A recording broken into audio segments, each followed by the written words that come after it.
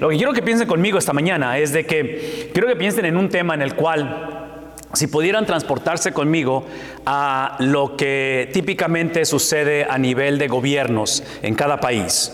Y en cada país típicamente hay una fecha en el año y cambian las fechas en las temporadas, pero típicamente los presidentes, los líderes dan lo que se le conoce un informe de gobierno. ¿Han escuchado esa frase? En inglés es la palabra State of the Union. Entonces, en ese informe de gobierno típicamente se entrega un informe de lo que ha sucedido y típicamente se hace ¿qué es la palabra que quiero usar aquí? Se traza la visión hacia dónde va el gobierno o la dirección de ese país. Como iglesia, podríamos considerar que esa temporada, en la Navidad, hasta cierta manera es un informe de gobierno lo que se hace. Porque como iglesia es donde se reintroduce la razón por la cual somos una iglesia. ¿Qué es lo que nos constituye ser una iglesia y para qué ha sido formada la iglesia? Entonces es la combinación de ambas cosas, de lo que es y lo que hace la iglesia. Y en este caso, cuando pienso en la temporada de Navidad, yo pienso que es la temporada para poder introducir precisamente lo que es la iglesia y lo que hace la iglesia. E inclusive, esta mañana, and I'm going to see if it's going to work, brother, my clicker. Oh, there. Is that me switching? Or that's you? That's me. All right. That's good sign. That's good sign. Ahí en la mesita que está atrás hemos puesto unas tarjetas que traemos cada semana con la información del ministerio en el cual pueden ustedes encontrar un montón de recursos. Así es que ahí está y si gustan llevarlos es lo que está ahí en la pantalla para que lo tengan con ustedes. Este tema con respecto a lo que viene siendo los valores fundamentales de la iglesia o el informe de gobierno, quiero que piensen conmigo en términos de los cuales podemos considerar esta temporada para reintroducir a la persona de Cristo. Porque hablar acerca de lo que es la iglesia es hablar acerca de la persona de Cristo. La iglesia está definida por su cabeza, por su líder o por su esposo, que en este caso es precisamente la persona de Cristo. Dentro de una semana nuestra hija, con el favor de Dios, se nos casa, la hija mayor, tenemos 3 hijos, y una de las cosas que hemos hablado acerca del matrimonio o de una boda es precisamente que una boda es básicamente un enganche.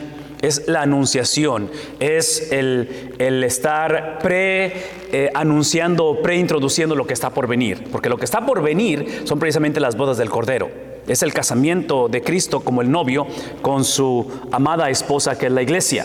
Entonces el matrimonio de cada uno de nosotros, para los que hemos estado casados o los que lleguemos a casarnos, es precisamente la anunciación de ello. Entonces la próxima semana que nuestra hija se case, es el recordar eso, el recordar de que estamos anunciando lo que está por venir. Entonces quiero que piensen conmigo en ello, porque cuando hablamos de los valores de la iglesia, inicia con la persona de Cristo. E inclusive la persona de Cristo, que es lo que celebramos en la Navidad, es la encarnación, es el advenimiento, es el nacimiento virginal de Cristo. Eventualmente da la anunciación da el inicio de lo que está en la pantalla como la obra de Cristo, que viene siendo la vida de Él. Entonces piensen conmigo porque en la Semana Mayor estamos concluyendo esa obra de Cristo. En otras palabras, cuando Cristo va a la cruz y Cristo eventualmente pronuncia sus últimas palabras, la última que va a pronunciar es consumado es. Y esa consumación de las cosas está hablando de su trayectoria en la tierra que llega a su conclusión. Eventualmente observen en la pantalla que llegamos a la novia de Cristo, que es la iglesia. Entonces, cuando hablamos acerca de este informe de gobierno, hablamos acerca de estos valores fundamentales de la iglesia, lo que distingue a la iglesia de cualquier otra institución o cualquier otra entidad en la tierra es que no iniciamos con la iglesia, iniciamos con Cristo. Entonces, cuando se trata de tu vida, se trata de tu hogar, de tu matrimonio, se trata del 2024, no iniciamos con nosotros, iniciamos con la persona de Cristo. Parte de ello es precisamente su supremacía, es la cuestión de saber que Él es supremo, que Él es quien dijo que Él era. Si tienen una Biblia, me encantaría que fueran conmigo al Nuevo Testamento y quiero que consideremos unos pasajes del capítulo número 1 del libro de Filipenses. En el Nuevo Testamento, el libro de Filipenses. Y estamos hablando de esta carta de Filipenses por varias razones. Una de ellas es porque el apóstol Pablo en esta carta va a introducir o reintroducir, para los que ya son seguidores de Jesús es reintroducción, para los que no son seguidores de Jesús es introducción, precisamente los valores de la iglesia. Está reintroduciendo esto que está en la pantalla, la cristología, la misionología y eventualmente la eclesiología, que es lo que acabo de explicar, la persona, la obra y la novia de Cristo.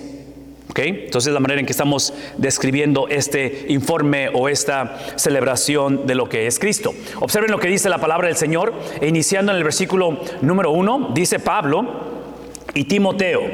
Este es el saludo que está dando él a los Filipenses, capítulo 1, versículo 1. Dice Pablo y Timoteo, siervos de Cristo Jesús. Y observen el lenguaje. ¿A quién está escribiendo?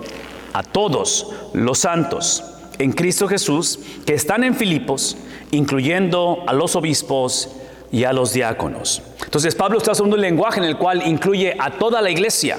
Es esta cuestión de hablar de todos, ¿sí? Todos los santos. Si ustedes observan el lenguaje, se describen ellos como siervos, se describen a la iglesia como santos, habla acerca de obispos, habla acerca de diáconos o de liderazgo de la iglesia. ¿Qué es el punto? El punto que está tratando de comunicar Pablo en su informe de gobierno o en su reintroducción de los valores de la iglesia es precisamente el entender que la iglesia, lo que es la iglesia independientemente de sus responsabilidades o de sus funciones. Porque observen, desde la perspectiva de Pablo y Timoteo, es lo que sería la autoridad apostólica. Es aquellos que Dios ha apartado para una tarea específica. Inclusive gente nos pregunta y dice, ¿hay apóstoles hoy en día? Y la respuesta es no. No hay apóstoles desde la perspectiva de Pablo, donde esta autoridad apostólica o este llamamiento apostólico ha cesado o ha terminado precisamente con la clausura de la Biblia. Parte de la función de los apóstoles era revelar la palabra de Dios. Eso ya no existe, ya no hay revelación. Inclusive la frase que usamos es que si el mensaje es nuevo, no es para ti. If it's new, it's not for you. Es lo que decimos en inglés.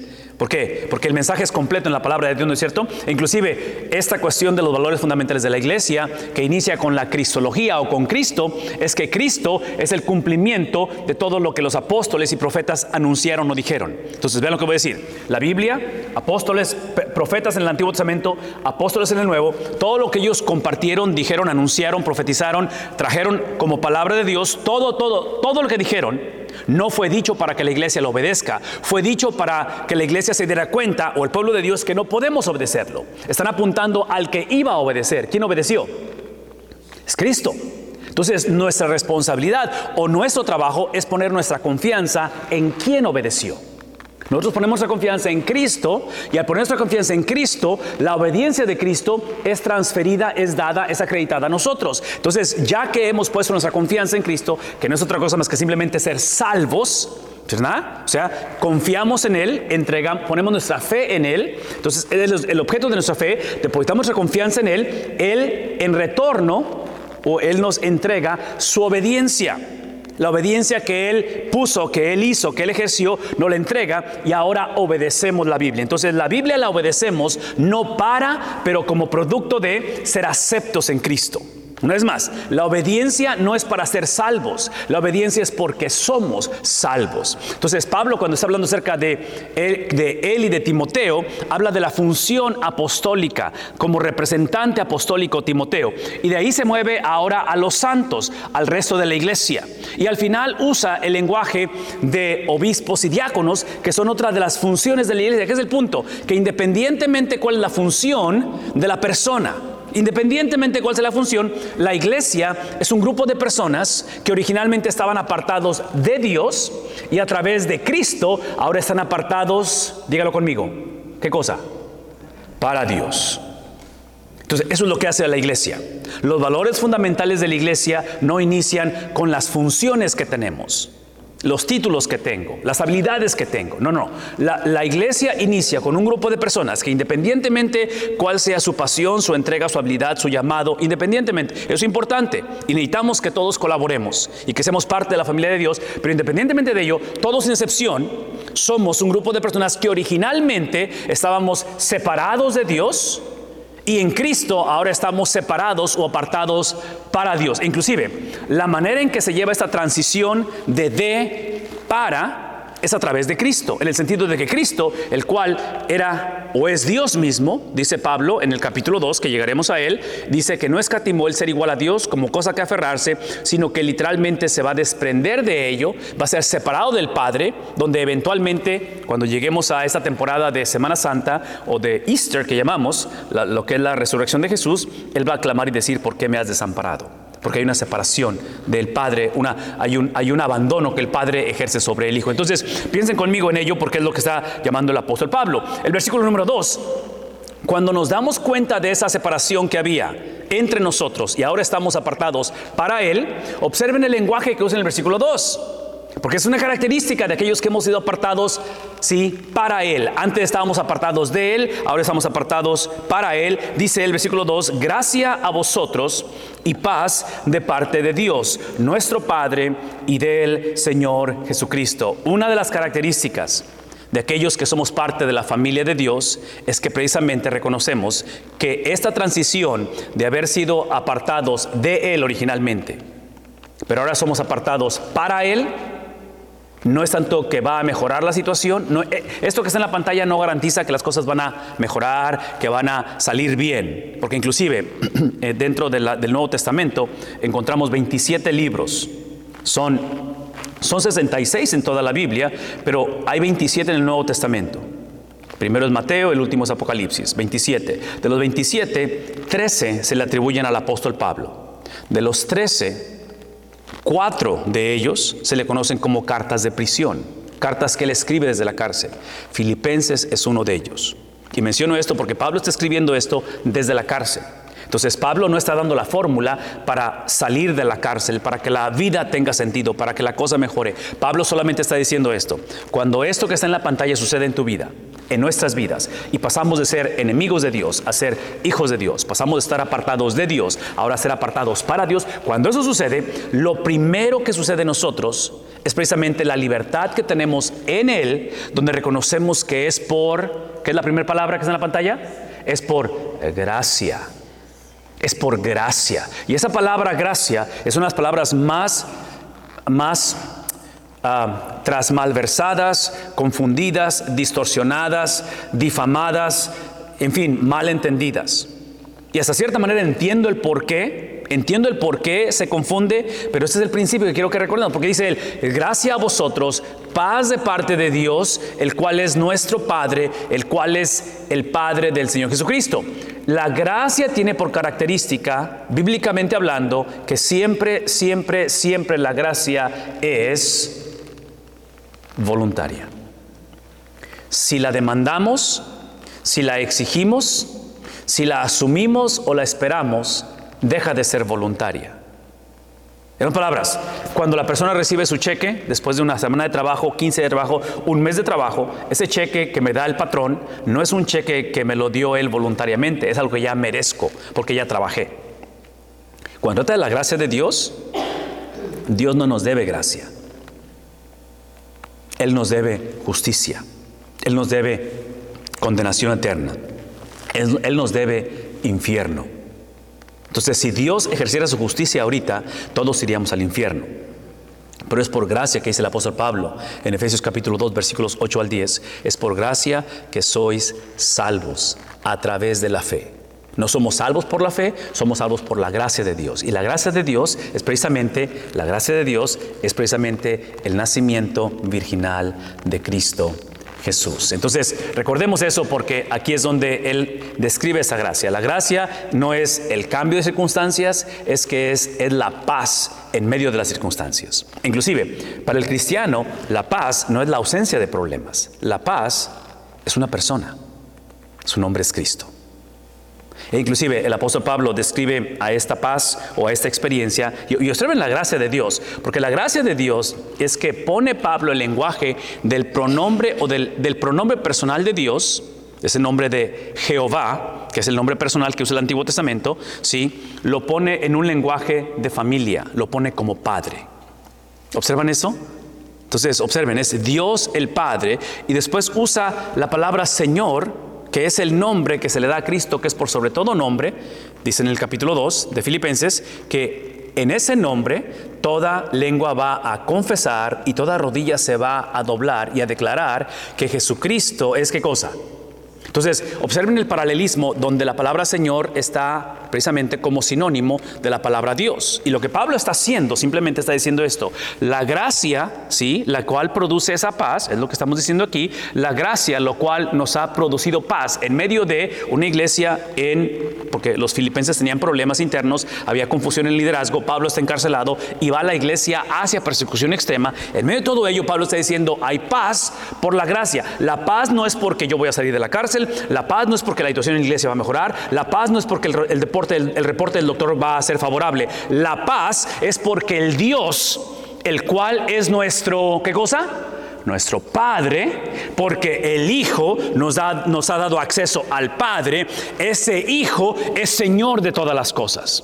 Ese Hijo es aquel, observen el lenguaje, ese Hijo es aquel, la palabra Jesucristo, que está compuesta de su nombre personal Jesús. El nombre Jesús se lo dio el ángel. Si cuando el ángel se aparece a María, le dice a María, y llamarás su nombre, ¿qué cosa?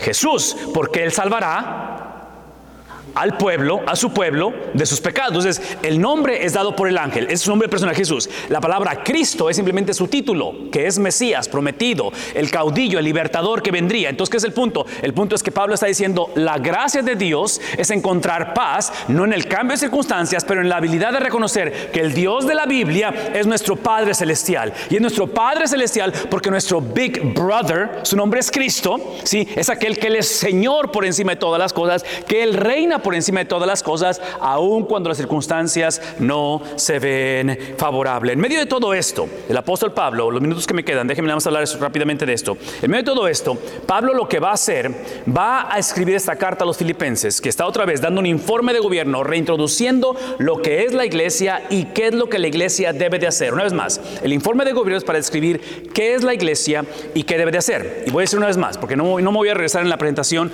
por cuestión de que ya avancé, pero quiero que piensen eso. La iglesia encuentra su identidad, si ustedes recuerdan al principio, la persona de Cristo, la obra de Cristo y la novia de Cristo. ¿Recuerdan eso? Persona, obra y novia. La iglesia encuentra su identidad sabiendo, reconociendo, confesando, declarando quién es Cristo, no tanto quién es la iglesia. Es importante que sepamos quién es la iglesia. Inclusive viene el boletín, que en el boletín de la iglesia está declarada la misión de la iglesia, lo cual es importante, pero escuchen lo que voy a decir. La esencia de nosotros, quiénes somos y qué hacemos, está definida por una sola persona. Su nombre es Cristo. Entonces, Cristo determina quiénes somos y Cristo determina qué hacemos. ¿Está claro eso? Porque es el mismo principio con respecto a la vida de nosotros, con respecto al matrimonio, con respecto al gobierno, con respecto a la ancianidad, con respecto a la juventud, con respecto a las finanzas, con respecto a las relaciones, la sexualidad. Cristo determina qué son las cosas y Cristo determina para qué son las cosas. Por lo tanto, en la pantalla lo que Pablo está diciendo es que ahora él quiere, a través de los Filipenses, administrar esa relación que él tiene de amor con la iglesia, Pablo con la iglesia, a través del sentir en su corazón de gratitud. Entonces, la manera en que él administra, y aquí la palabra clave es administración, ¿verdad? Porque esta cuestión de la relación que Pablo tiene con la iglesia de amor es parte de esa relación en la cual, y esto es completamente irónico, pero ustedes recordarán que este Pablo es el que antes se llamaba Saulo y era perseguidor de la iglesia. Era aquel que iba rumbo a Damasco con cartas del sumo sacerdote. ¿Para qué cosa? Para encarcelar a los del camino. ¿Qué es el punto? Que observen otra vez, aquel que estaba separado o apartado de Dios, ahora está apartado o separado para Dios. ¿Captamos eso?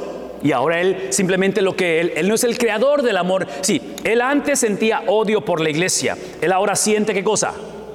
Amor. Escuchen lo que voy a decir. Esa transformación de odio a amor no fue obra de Pablo, es la gracia de Dios. Dios crea en nosotros, Dios transforma lo que originalmente sentíamos, lo que originalmente éramos, lo transforma en algo completamente nuevo. Entonces, esa transformación, el hombre, el cristiano, solamente lo administra, no lo crea.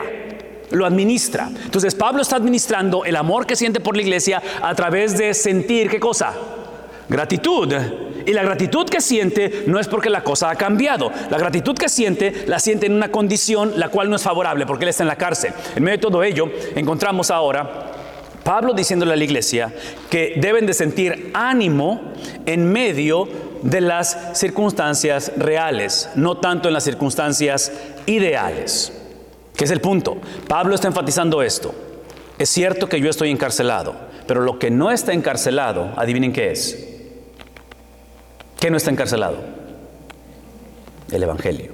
E inclusive Pablo va a decir que el evangelio está creciendo en el pretorio, está incrementando en medio de la cárcel. ¿Por qué? Porque esa es la realidad. Ciertamente estamos atravesando el 23, probablemente fue un año difícil. El 24 solamente Dios sabe cómo se va a pintar el asunto, pero independientemente cuál sea la condición en que vivamos, ¿adivinen qué? El Evangelio va a continuar haciendo lo que el Evangelio hace. ¿Por qué? Porque el Evangelio es, una vez más, las tres cosas que estoy introduciendo. El Evangelio es la persona y el Evangelio es la obra, no de nosotros, de Cristo. El Evangelio es quién Cristo dijo que Él era, y el Evangelio es lo que Cristo hizo basado en lo que dijo de su persona. Entonces la Iglesia solamente administra ese Evangelio. Una cosa más que está haciendo Pablo en medio de todo esto es que la Iglesia está infestada. Cuando piensan en una infestación, ¿se dice? ¿Sí? Cuando tienes una casa que tiene un problema de termitas, cuando tienes, no sé, una parcela que tiene una plaga, o no sé qué tipo, pueden pensar algo, un cierto tipo de que algo que ha inundado. La iglesia estaba infestada de falsos maestros, de gente, y esta es la falsedad de los maestros. Otra vez, la persona y la obra de Cristo y la iglesia. Falso maestro, ¿sí?, es aquel que hace esto, invierte el orden. Entonces ahora, en lugar de empezar con Cristo, empiezo ¿con quién? Empiezo conmigo. Si empiezo conmigo y empiezo con mi condición, con mi educación, con mis pensamientos, experiencias, si empiezo con lo que siento, si empiezo con lo que quiero, por lo tanto, creo que hay un Cristo, simplemente que Cristo existe para que Él haga lo que yo espero que Él haga. Si es que hay un Dios, Él existe para que Él, ¿me explico? Entonces ahora Él se convierte en alguien que, como si piensan en un genio de la lámpara, que lo frotan y sale un genio y dice, ¿cuáles son tus deseos? ¿Cuáles son tus deseos? Sí, es obvio que eso, ya dijimos que Cristo es el Señor. Es Jesucristo el Señor, dijo Pablo. Entonces, menciono todo esto porque parte de la confusión es que eventualmente esos se conocen como desertores, tiran la toalla. Y desertar, otra vez, si el Evangelio es la persona y es la obra y eventualmente la novia, ese es el Evangelio, ¿verdad? Somos los destinatarios, somos los que administramos tanto la persona como la obra de Cristo. Entonces, invertir el orden y empezar conmigo, con la iglesia, empezar con mis tradiciones, con mi cultura, con mi teología, empezar con lo que yo asumo, ¿sí? No es solamente asumir que Dios me debe gracia, por lo tanto más vale que no me pase nada a mí o a mis hijos, ¿sí? Pero en este caso eso es desertar. Desertar es invertir el orden que Dios ha establecido, y es por eso que hablamos de esto en este tiempo del año. La última cosa que quiero que piensen conmigo es esto, porque esta es la parte que lo hace un poquito complicado el asunto. Pablo, y esta carta de Filipenses le caracteriza esta palabra gozo. Pablo habla de gozo, no tanto por las circunstancias, pero es gozo en las circunstancias.